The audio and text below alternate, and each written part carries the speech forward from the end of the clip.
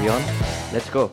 Right. Welcome to another episode of the OoruLabs podcast from Bengaluru. Ever complain how bad our cities are, how bad your commute is? You'll get to hear from people who are working to solve these problems in their own way. This is your weekly soapbox for urban sustainability. I am Satya Sankaran. I am in conversation today with Naresh Narsimhan, who, apart from owning a well established architecture firm, is well known for his passion around urban rejuvenation and Bengaluru history as well. Church Street in central Bengaluru used to be a rundown street just like any other in our cities, and he transformed it into a walkable cobblestone street which attracts many people today to come there just because it is nice to be around. He has more recently taken up transforming the large stormwater drains running through the city. They are called the Rajakaluves in Bengaluru. They carry anything but stormwater into places you can sit and walk along without fainting over the stench. Okay, these two are examples that have a lot of learnings for us. They are just marquee projects that he has done, but he's got a lot more experience around many other things. So let me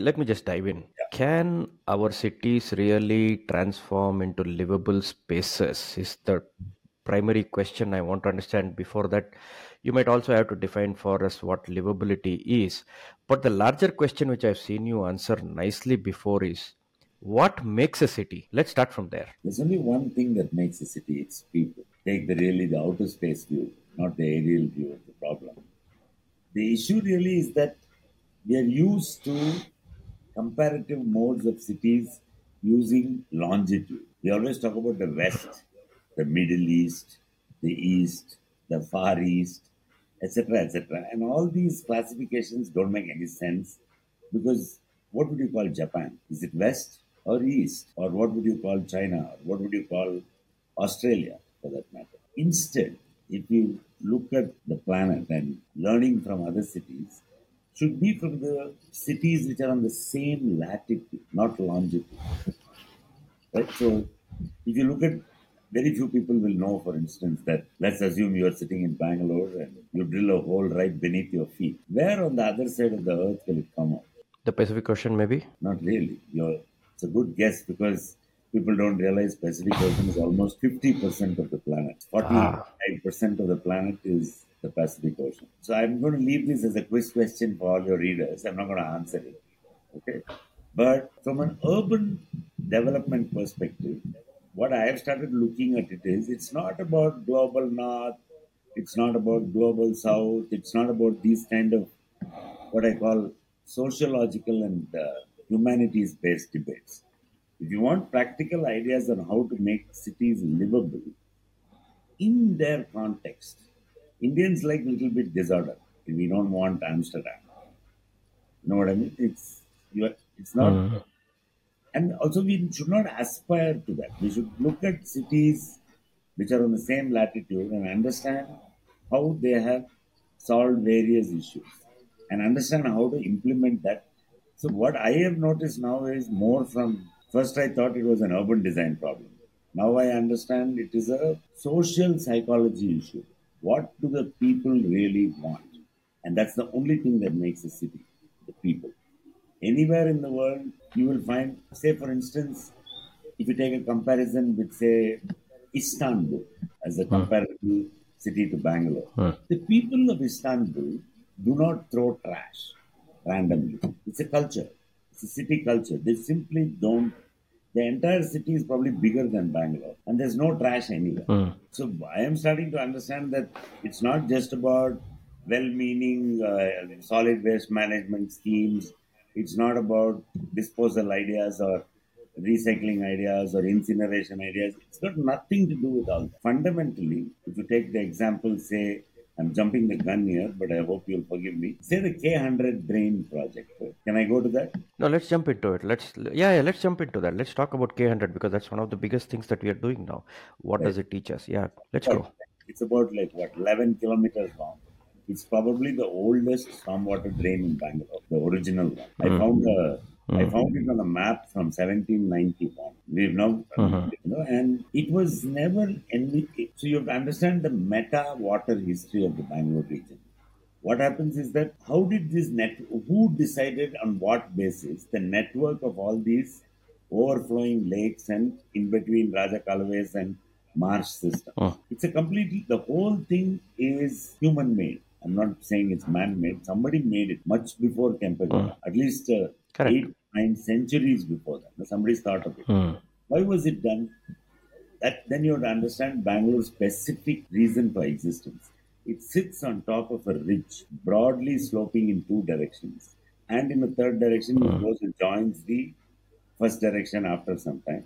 It is the largest city in the world without any natural geographical boundaries, or it is also the largest city in the world not next to a prominent geographical feature. There is no river, there is no mountain, there is no sea, there is no archipelago, there's no nothing. There's no reason for it to exist if you look at it historically, because most human settlements were near a source of water. It's probably the only city in the world, one of the few cities in the world in this latitude, not next to a direct source of water. So what did they do? It has two issues. One is, did you need water for drinking, cooking, eating? Then you can't live without water. So the reason Bangalore comes to exist is that it is at the crossing of two trade routes, ancient trade Mm. routes, north to south, as well as Mangalore to Chennai, but across the Yeah. Ghats.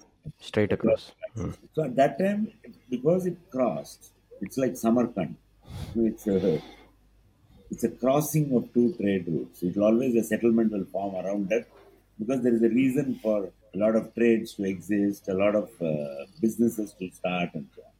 That's how it probably started. The other thing is, because it's in the middle of nowhere, and that those days, as the ancient days, some 15 centuries ago, there were it was a state of war. Anybody could come and fight with you. Anybody could do raid you. You could do anything. So how do you protect a city like that? One is you can build a fort, but then you're limited to the fort. But how much fort are you going to build?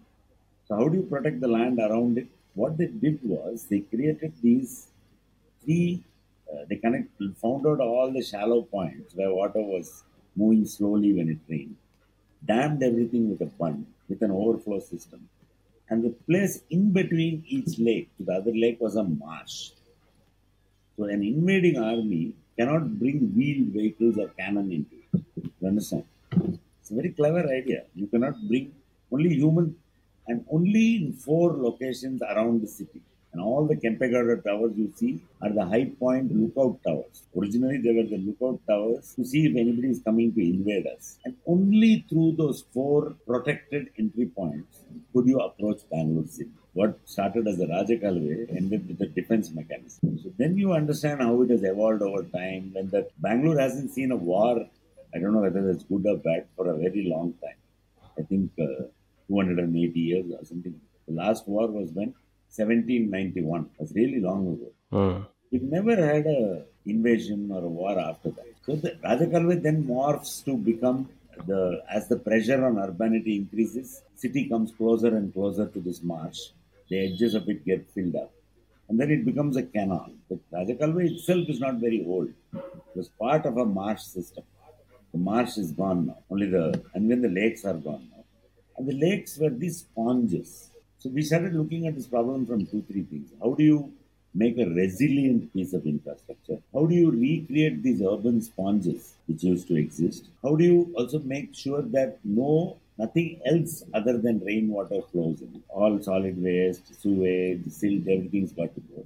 So it became like a multi-layer. It took us 1 year, more than a year, just to figure out what is going on in just 11 kilometers. The train goes from Shantala Silks in Majestic up to Bellandur Tank. Mm. As the Mm. crow flies, it's only 11 kilometers. Once you've understood the history of it, how it came to be, Mm. then the solution starts Mm. coming. What has happened is, over Mm. time it has degraded into the, what I would call, armpit of the city. That's the place where all the draws from a water canal, it has become a kachada mori, like a giant garbage pit. So the corporation Mm. has tried to solve it by building very high concrete walls and putting metal fences on top of it. I will send you pictures of it. Mm. And Mm. people are throwing stuff on top of that. And the sewage network around that area is completely broke. So Mm. 130 million liters of sewage was flowing in it 2 years ago. Today, My it's God. reduced to less than five. It's about 4 MLD is flowing still. That is also going to get fixed now, sooner or later. Yeah. 130 million liters of raw, untreated sewage was flowing in that drain less than 2 years ago. So it's completely possible Hmm. to change an urban system by doing three things. One, bring the public into public infrastructure. We held workshops all along the drain. The people living on the edge of the drain keeps changing. It cuts across 7 major roads. Each chunk, Kalasipalya is full of metal workers, a lot of very poor Hmm. people, and people like that. Then it comes to Sudan Nagar, which is full of migrants, a lot of locals, migrants, small textile units, all kinds of things like that. Then it goes through Double Road, which is the institutional stretch, which is all KSRTC, BMTC, all these kind of guys. Then it goes through Banerghatta Road, which again becomes a slum area, which is redeveloped now. Then, curiously, it goes through an upper class area like Koramangala, Shinivaglu tank bed backside. And then eventually it turns around there and goes and joins Belandur tank. Falls into Belandur. So each segment required different stuff. Took quite some time. And also to talk to everybody there and understand how do we create a culture of pride and ownership on that place. Hmm. Not treat it like a garbage dump. One other larger theme which was brought into the project quite early in the process was that of decentralizing city infrastructure. Okay. And also Hmm. going from a gray infrastructure model to a green infrastructure model. Right. So what we did there was held workshops, spoke to everybody on the strip. We tried to tell them that, and we took the psychological route of reducing the the barrier wall to 3 feet with this nice steel railing on top of it, and removing the fence altogether, and telling everybody, look, Hmm. we're going to fix this stuff. You are the guardians. You cannot allow anyone to throw anything. We also fixed the roads Hmm. on either side of the drain with white top concrete, with flower beds, very good lighting, and the whole place has now undergone a, strangely enough, which was predicted long ago by a very important person. The real estate value there has doubled and sometimes even tripled. The joke in my office is that they're going to, the day a Starbucks opens with canal view, there we are done, or at least third wave coffee or something. So Hmm. it has also created Bangalore's first urban park, new park in many years. Hmm. It's almost 1 acre, almost close to 3/4 acre, 1 acre of a beautiful park where all the bus stand people now are waiting there to catch the bus instead of inside the bus stand. But why did you feel it important to Because convert it's this into such kind of a recreational space? Because you said the Rajakalaway was anyway man-made, the lakes are man-made. We don't have to preserve that. You can supposed just kind to of convert it into a drain and let it go. please don't keep calling it that. That word drain only is a negative connotation. Drain carries sewage. Hmm. This is a canal. This is like if you go to Amsterdam, everybody is taking selfies and posting it. I want that to happen in Bangalore. Why cannot it become a public resource? It's a green corridor, right? You can walk inside it for almost 8 kilometers, right? From Double Road to Belandur. If you go by car, no, it will take you longer. You go by vehicle. I know. It's an NMT. It works at an NMT level.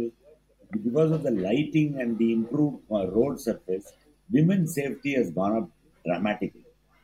You can see people walking even late at night. Those that area used to be full of drunks and louds and badly lit and all kinds of shady criminal activities going on. Not all gone. So it has had like a ripple effect on the whole region. Nobody has touched that area for 20, 30 years. 9,000 lorry loads of silt is gone. It is the only canal. When it now rains in Bangalore, a heavy rainfall event, it never floods anymore because the entire canal is now available for rainwater. What are the governance challenges in doing something like that? One is the people challenges, the social behavior. You said Yeah, I still have people just at the end of the day, their shops by the wayside just open the yeah. drain cover and then just put everything into the stormwater drain and then just close it and go away. All the refuse is getting piled. There is a behavioral aspect you said. This also goes back to your the Church Street experiment you said. Does design drive behavior or behavior drives design, or what is this? How does this 100%. influence each other? One of the strategies used in the K100 comes from the learnings from the Church Street project. 2 years ago, I think, less than 2 years ago, I went one day morning at 10:30 to Church Street for some errand. I have to buy something. At the corner of Church Street near the Empire Hotel, I saw three women. When we do these projects, we make friends with everybody there. Tora Karmika, the street vendor. If they don't support you, your project will not work. At 10:30 in the morning, all three of them are sitting there and enjoying one pan or something and chatting with each other. So I asked them in Kannada, of course, that ಏನಮ್ಮ ಹೆಂಗಿದ್ದೀರಾ and all that. They all said ನಮಸ್ಕಾರ sir and all that. I said ಏನು ಕೆಲಸ ಇಲ್ವಾ ಇವಾಗಲೇ ಕೂತ್ಕೊಂಡ್ಬಿಟ್ಟಿದ್ದೀರಾ clean ಮಾಡೋದು ಬೇಡವಾ so they are in charge of sweeping the street and making sure every morning Hmm. kept clean. She said ಇಲ್ಲ sir ಯಾರು ಇಲ್ಲಿ ಕಚಡನೇ ಹಾಕೋದಿಲ್ಲ ಕೆಲಸ ಆಗೋಯ್ತು. Nice. There's nobody throwing trash there because they see it's a nice space. It's like how you behave when you go to an airport. Right? It's a public space. Why are you not throwing trash inside an airport? You'll find the garbage bin and put it inside. Church Street also has what I think now 11 or 12 garbage bins. Whatever garbage, and all these people have to do in the morning is empty that into their cart and just bring it. Finish. Work is over by 10 o'clock, which is good, no? So we said that this No, is it the is. this is the lesson. Bring the public into public infrastructure, and they will police it for you. You don't need a marshal on top of that. You will not. You will hesitate yourself to dirty the place, and if you do it, some guy will shout at you, saying "Olagaki, put it inside." So it's a so we said that how can we bring this to a 10-kilometer long stretch of the most polluted, the poorest of the poor live on that edge of that. And how do you bring that Hmm. transformation, which is like a, what do you call it? Church Street is frequented by all classes of people. But a lot of people who have disposable income also go there for fun, right? That's not the case in the K100 day. So the social behavior aspect, you learn a lesson from here and then go and talk to everybody there. I mean, to give you, instead of giving you theories, anecdotally, now near Sudam Nagar, there is one lady. So all along the edge of the drain, with breaks, we put flower beds so that plants would grow and fall into the drain and bougainvillea will bloom. This woman has gone and pulled out everything, whatever the ornamental stuff that we have planted. Okay? And she's planted an Hmm. entire kitchen garden with growing Hmm. tomatoes, brinjal, chili, vegetable there. And she's put a little rope around it to protect it. And she sits opposite that and watches her. If anybody throws trash or any kachara into the drain, she shout at them. She's become a guardian. And I told her, very good, please grow kitchen garden. It's a perfect idea. It's like, I mean, it's a useful garden also, and it looks nice. It looks green. Yeah. These kind of behavioral changes you cannot predict doing design, but if you enable it, saying that design, good design can actually create good behavior, and good behavior actually creates an urban asset. They've almost recovered what? Something like about 200 acres of land, which was waste. That Hmm. drain occupies that much area in the city, physical area. And now, within about, by December, maximum, I think, we can walk almost like the first 4 kilometers we throw it open, then 4 more kilometers a little later. The other 4 kilometers has walkways on both sides. One other thing one game changer in K100, which I forgot to mention, I mentioned it earlier, Hmm. is I started asking the question. All the sewage that was flowing in the drain is now flowing into a pipe. And there is so much sewage that the pipe diameter has reached 2.2 meters, which is like almost like 7 feet dia pipe is required. Why do we have this logic of taking these sewage through these giant pipes all to the edge of the city and creating one giant sewage treatment plant? If it fails, the whole ecosystem downstream is further destroyed. So I came up with this idea saying that decentralized sewage. Every ward should have its own sewage treatment plant. No solid or liquid waste can leave a ward. unless it's recycled. It has to be fixed there. So instead of making four giant sewage treatment plants, which cost hundreds of crores, to spend 10, 15 crores per ward, put a sewage treatment plant in every ward. So the government said, all right, we are willing to Mm, talk, you do it first.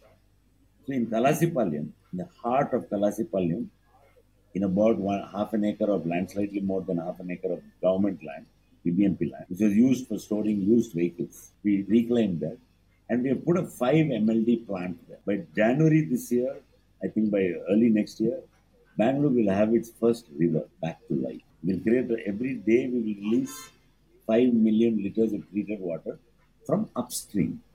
The entire old city sewage will not leave the old city, it will leave it as water, fresh water. So 1 foot of water will be flowing in the drain every day. Bangalore has the opportunity to create about 450 kilometers of waterfront. The first 8 to 10 kilometers will be ready very soon. Why was it called K100, by the way? What is the 100 in it? Classification system, Bangalore has many waterways. So there are primary Mm-hmm. waterways that are called K something. Then there are secondary waterways and Mm. tertiary connecting to the secondary. So it's got we have the entire data of the entire system now. And Bangalore, only if we take out the silt from the drain, take out the solid waste from the drain, and take out the sewage from the drain, we will never have a flooding problem. It's But only that's a complex to do. it's engineering. And it's also social change, social behavioral change. People have to accept it as an asset. There are two, three challenges in that I want to bring to you, right? One is you said we can put up ward level, literally BBMP of to force it in because Kalasipalya might accept, but some of the other areas will say, I don't want a sewage treatment plant or a waste segregation plant. I already got that objection, so we have a solution to that also. So what It's a happened? secret solution. No, no, no. It's already under implementation. What happened in K100? K100 has 14 secondary drains joining it. The watershed of K100 is about 32 square kilometers. It's 23 wards and 4 MLA constituencies. So it's a political minefield. So in one particular area, which I will let us say on still on the upstream of the drain, I won't say exactly where. There is a huge secondary drain joining the K100 itself, and that drain, the entire top of the drain is a big slum full of fairly unsavory characters. It's like a slummy Mm. area, not huts, but it's like a very low grade construction kind of thing, and it's a nobody wants to go to that area unless you live there or you. It's a bit dangerous. Okay, it's not exactly kosher. So many of the other drains, we vacated the people on the drain, removed the sewage, disconnected all the sewage coming into the secondary. And in this particular stretch, which is producing about 2 to 4 MLD a day, that is the main source of pollution coming into the 2 MLD, 2 million liters a day. We could not solve the problem. So what to do? You cannot put a sewage treatment plant. You cannot stop them allowing sewage into the drain. We have to accept that that drain, which was a stormwater drain, has now become a sewage conduit forever. So how do you solve the problem? What did you do? So I started asking the question: are sewage treatment plants the only way to solve the problem? We assume that there is sewage, there has to be a sewage treatment plant. But a sewage treatment plant is a complex technical installation which requires Mm. daily testing, adjusting the chemical dosage on a daily basis by a skilled operator and also somebody who knows how to troubleshoot because things can go wrong. Some new pollutant can enter the drain and the whole chemical mix has to change. So, is there a way to learn from what does nature do? The question came. Usually, Mhm. the answer is found in nature. When you don't have an answer to a technical problem, look at how nature does it. And the answer was staring at us right in the face, which was wetlands with Mm. plants with root treatment systems. So we went and actually studied Bangalore's biggest wetland. It doesn't exist properly anymore, the Bellandur Lake system. We find that for 1 MLD of sewage, not effluent, there are two separate things. Effluent is chemicals. Mm. Of sewage, Mm. human waste and organic waste, pollution in water, that it requires roughly an acre of wetland to treat a million liters of sewage on a daily basis Mm. with fully planted wetland.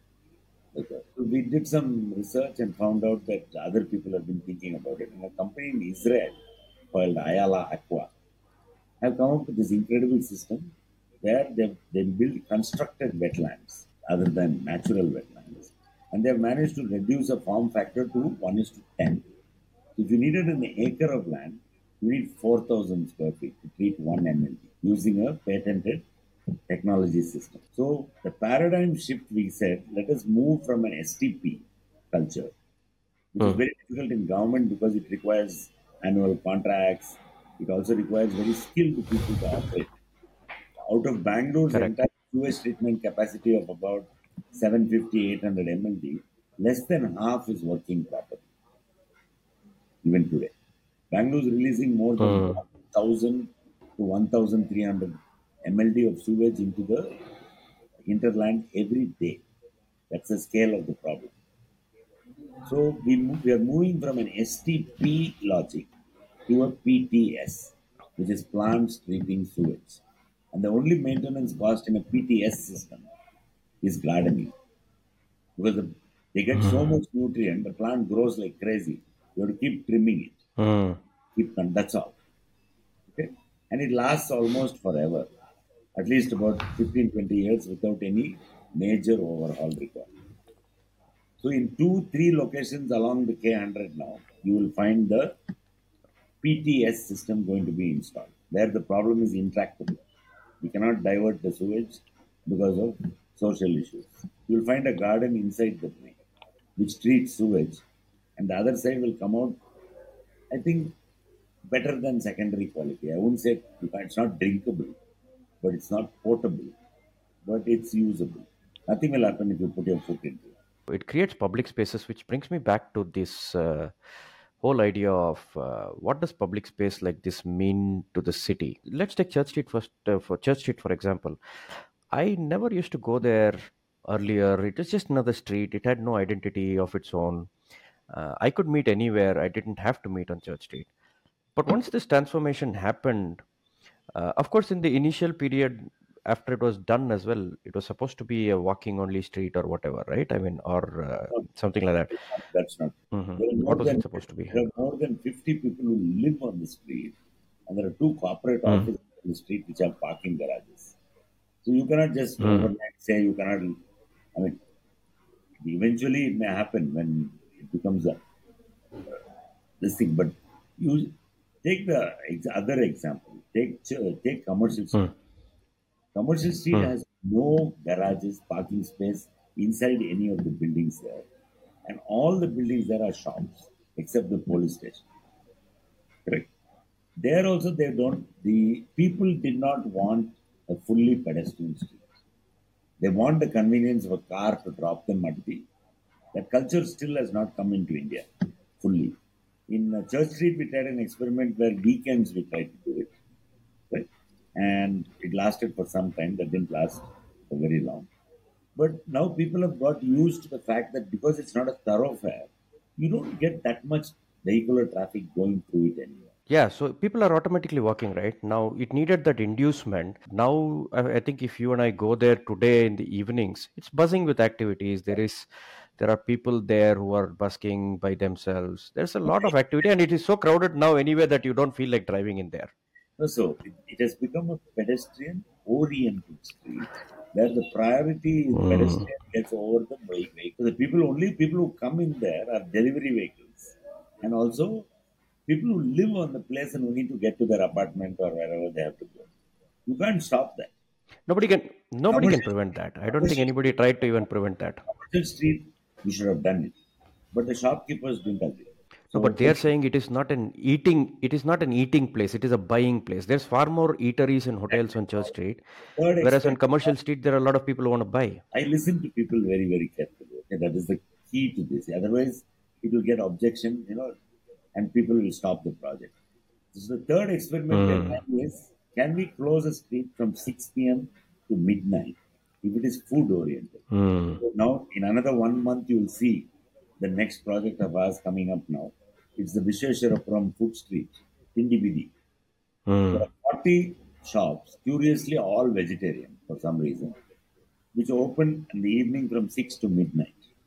So now the entire street has got a super makeover. and you'll see it opening to the public in about a month or two from now, officially. And that is the next experiment. No traffic is allowed there between 6 p.m. to midnight every day. The third level of pedestrianization initiatives. But you've been to other countries. Most of these walking streets are also shopping streets. It's not that they are not. Why is it that we are okay with shopping in a walking only street in other countries? Of course, there are eateries and other things. It morphs over time into something else that you want it to be. Like you said, design can influence behavior, and over time it might change. You don't have to impose it now.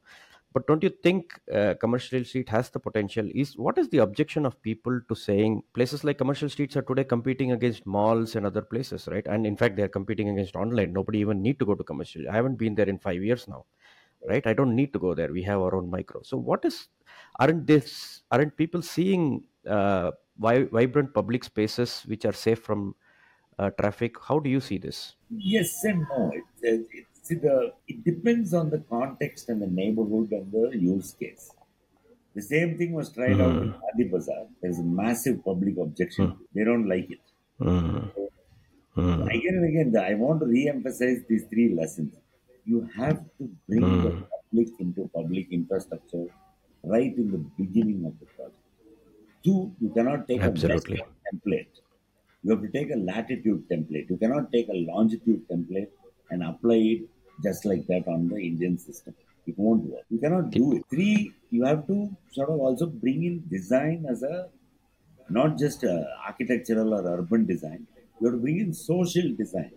What is the intended behavior? Mm, To do that, why will it influence the physical design? Like, for instance, everybody in the BBMP said, I must be crazy to say cut the wall down to one. The drain wall was 7 feet high. It has come down to three. And the behavior wow. has completely changed. And also, what happened was there were about 20 bridges in terrible condition across the drain. One of the Mm, smart things, placemaking tools we use as designers is create very nice bridges. Look, like a place for people to stand and look and take selfie, you know. So now there are in Kalasipalia there are beautiful stone bridges. I'll send you pictures. People started protecting that bridge immediately. They instantly they will understand that it's an asset that you can go hang out there and you can talk to people. It's like a new meeting spot in the middle of the city. So you have to know how to use these devices and tools to influence good quality social behavior. And you should also not lament about the fact that we will never be Amsterdam. We will be Bengaluru in a Bengaluru way. We must have our own sense mm. of civic pride and importance, not like something else. There should say, we want it like Bengaluru.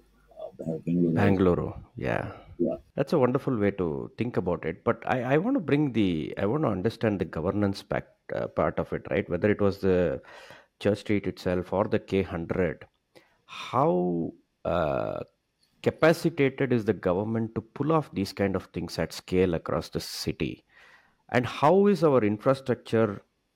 I heard you say many times to me personally, I think it is useful for you to reiterate, is that 80% of what you see on a street is below the street. Or you said 90, I don't know. What is, we don't see that. We see the nice looking cobblestone, but we don't see the hard work that goes behind doing these things, right? And how does the government view this? They don't, I think, I don't know if half the I think government even knows what's underneath. It might be from the British era, no? and various other eras. But the government has now understood that. Now slowly, for instance, in DBD in Visheshwarapuram, we understood that the more important part is exactly getting what is under. Only if you get what is under the road right, will the road never be cut again. You don't need to chop it. Even if there is a problem there, it will be limited to a very small area. The road need not be retouched. The surface need not be touched for a very long time. So now they have understood it, and it's a paradigm shift problem. No, we are used to a the BBMP is used to an annuity culture in maintenance contracts. So what they want to do is spend say 50 lakhs on a road, and spend 50 lakhs next year Hmm. again, and 50 lakhs the year after that. What we are trying to say is you spend 4 or 5 crores at one time. You don't have to do anything for the next 15 years, except minor repairs. So it's a cultural shift. It's not that easy to influence a system like that easily.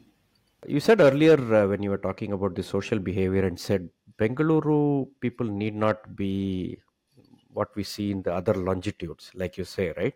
They are their own, they have behave in a certain way, and we behave in a certain way. Of course, the negative part of it is we throw trash wherever we feel like. Why do you think that happens? In order for us to have a better livable city, don't you think people need to start taking pride and change the way they look at the commons? Why is it okay for us to violate road rules or something? Is that what our identity is that an identity of Indian culture? Do we say this is what the culture is? How do you think about it? I already gave you the example of an airport or a railway station where people behave properly in a public space. They don't throw trash everywhere. That's not true. I feel that it is a nationwide, if you want to call it, a culture-wide problem of the broken windows problem. The broken Hmm. windows issue. That if you see a broken window, you think that the place is unused and you throw trash into it. You break some more windows. I think that the quality, see, Indian architecture, I'm an architect first, right? I build buildings. And today I can say that in the last 5 years, I have built buildings in India, which on a scale of 1 to 10 compared to a longitudinal Western example, is a 9.5. I can build buildings in India to that quality if I have that budget also. Budget is important. And in terms of office interiors and residential interiors, the quality of our indoor spaces, which we Indians are very proud of, is now 11 or a 12 on 10. We are better than what I have seen outside India, anywhere, in any so called developed country. But the quality of infrastructure in India, due to a variety of reasons, ranging from right from independence, I don't want to, that's a separate lecture why it happened. Why the quality of public infrastructure is simply terrible. And it is created, it's a minus 10 on a scale of 10. Right? Just to bring it to 1 will be the task of this generation. And to take it to 10 on a world class scale will take probably post after petrol is over, maybe after 2050 or something. We still are not able to leapfrog over what the West had two strange incidences, which created a spur for good quality urban development. The two world wars, which India never went through on its own territory. A lot of it was destroyed and it was remade. It was remade correctly. We never had the chance. Right? I'm not saying we should have had a war, but that was a major trigger. And two, populations there are on the decline. Mm. Availability of resources to do more and more for lesser number of people is also a factor. We have the reverse. So that's why I'm saying you cannot take best practices and apply them in India and think they will work. What you need in India, to paraphrase Mr. C.K. Prahlad, who is no longer with us, is next practices. You learn from that, but you implement according to context and listen to the people. You have to really make an effort to do that in India. We tend to think that people don't know anything. People know everything. Mm. You have to help them articulate and bring them into a design language. That has been my biggest challenge so far is to how do you convince in India, every project has stakeholders, just like everywhere else in the world. The difference in India is if you do the wrong thing and do things without consulting the people, all of them will come with a stake in their hand with the pointy end pointing at you. So, so you have to know how to you have to really think from the viewpoint of the. I mean, that's one of the reasons we are successful as architects because we listen to the client very, very carefully. Sometimes they will be inarticulate. Sometimes they will say something which doesn't exactly address the issue. So you have to know that is the skill of a designer right? To be able to collect, collate, qualify, and then propose a solution. Most of the Indian urban infrastructure, I'm not disparaging anybody here, is done Mm. by engineering professionals. Engineering professionals see a problem as a technological challenge which has to be solved. I have to get you from point A to point B, build a flyover. I have to get the sewage from point A to point B, build a sewage network. So they never look at it as I don't know why the humanities hopefully with the new NEP that will change. And humanities are never taught in engineering schools. For instance, you are an engineer, I presume. Have you ever been taught sociology? Have you been taught behavioral anthropology? Have you been taught what is social justice, It's inclusivity? hard enough to study the syllabus as it is, yeah. But architects curiously are taught these things in school. There, we have to, there is Because a is architecture actually an art or a science, or is it in between? Is it about people? Maybe it's a subject itself is dealing with people, architect no? is a profession and a business and a social. Hmm. And they are also responsible. Every Hmm. project of ours, there is also a third client, right? The people. If the railing is not strong enough, somebody will push against it. It will collapse and they will die. So in every project, the safety of people for us also is paramount. So it's going to use that space. This culture has not come into public infrastructure, which is why we see terrible grey infrastructure, which solves a certain problem. I'm not saying it doesn't, but it does not include people in the solution, which is what I feel I value Yeah. that an urban designer like me can bring to a even a large infrastructure project. Most of the engineers seem to look at urban planners as a weird animal who are bringing in things that are detrimental to completing projects. Oh, so these weird, dreamy people are telling things that are not practical on the ground. To them, practicality is if I need to put a stone, I need to put a stone. It happens in the business itself, right? You take MBA grads. No, no, no. I have to sell this product by hook or crook. It doesn't matter what it causes to the environment. ESG is work. You know what I'm saying? So there are branding, there are perspectives that people, they are also people, they have studied something and they want to do it to the best of their abilities, but they think everybody else who prevents them or brings in extra complexity is evil, or shouldn't be listened to. So there's this constant tussle. Why should urban planners tell civil engineers where the highways need to be built? Exactly. What do So you think of those conflicts? illogical, no? The one thing that we can learn from the West is that they have gone through this entire painful process for 100 years. We can not do all the mistakes they made and leapfrog in less than 20 years.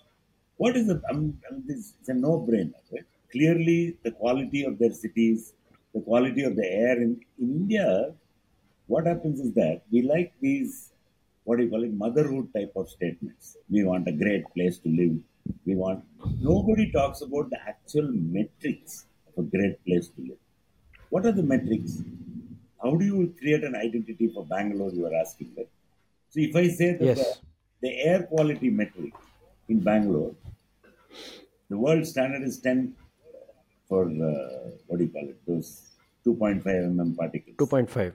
Right now we Hmm. vary between 60 to 200. Bangalore. Delhi is 500. The maximum measurement allowed in that AQI index is 500. And Delhi is at 800. Nobody knows how. Because the scale actually ends at 500. After that, it's not supposed to be livable. So we just compare ourselves and give each other awards saying, among the worst, we are the best. So if you if the government say adopts a policy system, and curiously enough, this is rooted deeply in Indian culture. I don't know whether you know the Panchabhutas, right? The five Hmm. Panchatattvas. What are those five Panchatattvas? He says the world is composed of air, water, fire, energy, and space. That's all, right? So the air can have a certain metric quality. We can say any project, the Bangalore city, any project must go through these five lenses or five filters before Hmm. it becomes an actual project on the ground. The air quality cannot change. It has to remain within 10, 2.5 world standard. The water quality that everybody has to get accessibility to at least 100 liters of water per day for whatever they want to do. And it is recycled, and you get out of this disposal mentality and get into a recycling mentality. Three, energy. Bangalore has to become Hmm. autonomous with energy sources. We have a lot of energy and we have a management problem.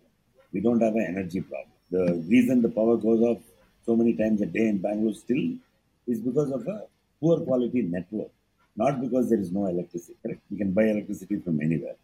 So, if you look at Prithvi, the fundamental thing, which is land, which is the mother nature, the earth, what kind of we should make a system saying 50% of Bangalore should be green. Like, if you make a filter like this and put an actual metric on each of the Panchabhutas, The one metric we are very good at is what we are talking right now. Akasha. We have broadband and we can talk like this at 60 Mbps. And India probably has the best internet on the whole planet.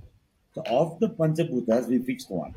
Now it's time to fix the other four, which is the hard part. And I'll add a sixth one, which is mobility.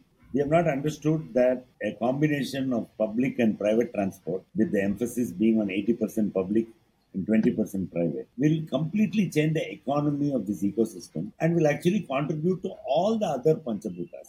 The air will become cleaner, the water will become more available, the ground will become easier, more footpaths. Prithvi is also us, and we will also change as a people. The answer is already embedded in our culture. All we have to do is use modern methods of metrication and say that no Mhm. project in the city, unless it passes these filters, can be implemented. Or if it breaks those filters, how much time will it take to come back to normal? To make this understandable to government, to bureaucracy, to politicians, and ultimately to the people is a challenge that I don't think we will see solved in our generation. But it's our job to keep chipping away as much as possible. No, that's exactly what I think we should do. Is to not just give up saying it might not happen in our generation, but to keep looking at this and defining these parameters at least publicly, in a way that we can start popularizing the thoughts behind this. I want to come back to one small thing here: is that good quality infrastructure, the way we have seen it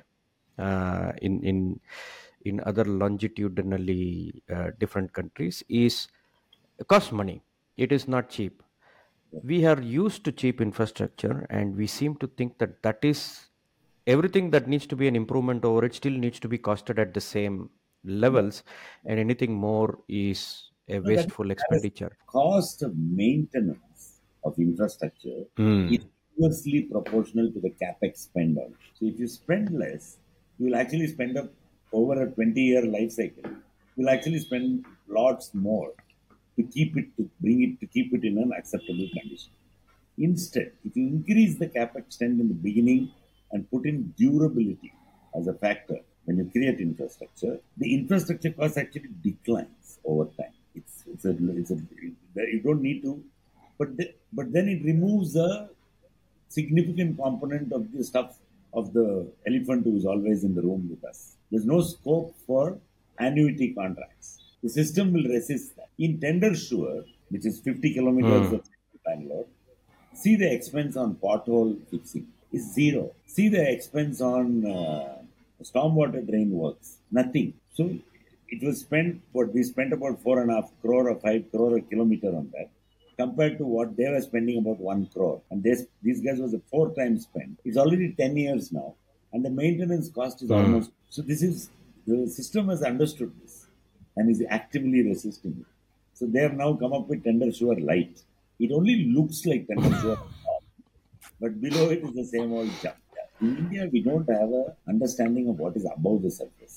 Our maps are below grade, though we have the best technology in the world, satellite technology or whatever you want to call it, and we have absolutely no clue what is under the ground. We have no mapping of it.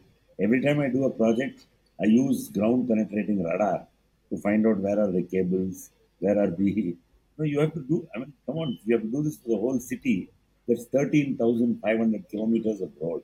That's a lot of road. As I said, we know what to do. We just now need political will. We need bureaucratic acceptance and also the will of the people to demand that they want it like this. The moment that comes, then there will be a revolution. Like Mm. instead of a sewage treatment plant, if I tell you that I'll give you a park Mm. instead. We saw a project in Israel Correct. where the guy had made an Mm. apartment on the edge of a sewage treatment plant. And it was a double loaded apartment. One apartment was looking into the city onto another road, and the back apartment was looking into the sewage treatment plant. So they put this PTS system there, and the funny thing has happened. The real estate value of the apartments facing the plant's treated sewage plant is double compared to the apartments facing the road. So that's what will happen if this system is implemented on a city-wide scale. Rajakalwe will become the preferred address, like the canals of Amsterdam. That brings me to one final point that I wanted to address. I mean, we talked about identity of cities, Indian cities, and Bengaluru is a good example of what it is. Might be, what do you this brand Bengaluru is going around now, right? What are your thoughts on what is Bengaluru's identity and brand? What does this actually mean? Who's defining it? So you talked about people. Are people a part of defining brand Bengaluru? What people can't define something that is beyond, right? I mean, they look at day-to-day problems and they're coming back and saying, "Fix this, and we are good enough." I don't care for your brand Bengaluru, really. Why do you But say what is this whole? that? Why do you say that? I don't think so at all. In the micro, in the level that I am, Mhm. everybody has a fairly Mm. strong opinion on what they want their environment to be. So you have to look at the brand as a set of intangibles and also a set of tangibles. Mm. It cannot be only tangibles. I want good road, great footpath kind of thing. So if you look at the Mm. intangibles, what is Bangalore good at? It's a tolerant place. It's a reasonably safe city. We want all these things. Nice. Correct. You have to also look at the intangibles. It's a reasonably green city, in spite of what a lot of Mm. they say is. Compared to other Indian cities, it's quite a green place. Beyond tolerant, it has an easy-going culture. Have you noticed that? You don't see road rage. You don't see people Mm. living desperately poor people living on footpaths. Even the low income areas and the subsumed villages of the city have a nice vibrancy and culture to them. It's not a terrible place. Three, there is Mm. hardly any street crime. It's a fairly safe city in that sense. There are no gangs. There are no, I mean, there are, but it's not like Sao Paulo or something like that. It's not Johannesburg or something Mm. Mm. of similar Mm. kind of cities in the global south. And so all Correct. these are important factors to imagine. Okay. And it has, from a environmental point of view, I would say it has reasonable air quality. And the one thing that we're all very proud of, we have nothing, no influence on it, but the great climate most of the year. Correct? So how do you keep all these values alive and sustainable? And then on the tangible side, how do we focus on the panchatattwas, the mobility, the air quality? If you define the intangibles in terms of metrics, saying that why is it like this? Great climate must also mean great air quality. Great access to for people to resources must also mean access to water, access to mobility. You can co-link it, and we can devise a Bengaluru vision. Bangalore is turning 500 years old in 2037. It's less than 14 years away. What will Bangalore be on its 500th birthday? So to that extent, we also want to look at the culture of the city. Our organization is also working with Unboxing Bangalore, vision of Prashant Prakash, one of our prominent citizens, to create something called the Bengaluru Habba. So between 1st and 10th Mm. December, we will be the destination of the world in very short time. We are going to create a huge property now, which is now the Bangalore Tech Summit ends at the end of November. The Bangalore Lit Fest is there between the 2nd and 3rd of December. The Bangalore Design Week is also during that time. And overarching above all this will be a Bangalore Habba. 65% of the city is now migrant in the last 15 years and have no connection to this city at all. And now to include the citizens of the city as well, the older residents as well as the new migrants, to create a sort of positive force in the city, culture is the best tool. And that's going to happen between so many things, tangible things will come out of this brand Bangalore idea of the government. Also supported a lot by the people who have benefited from the city.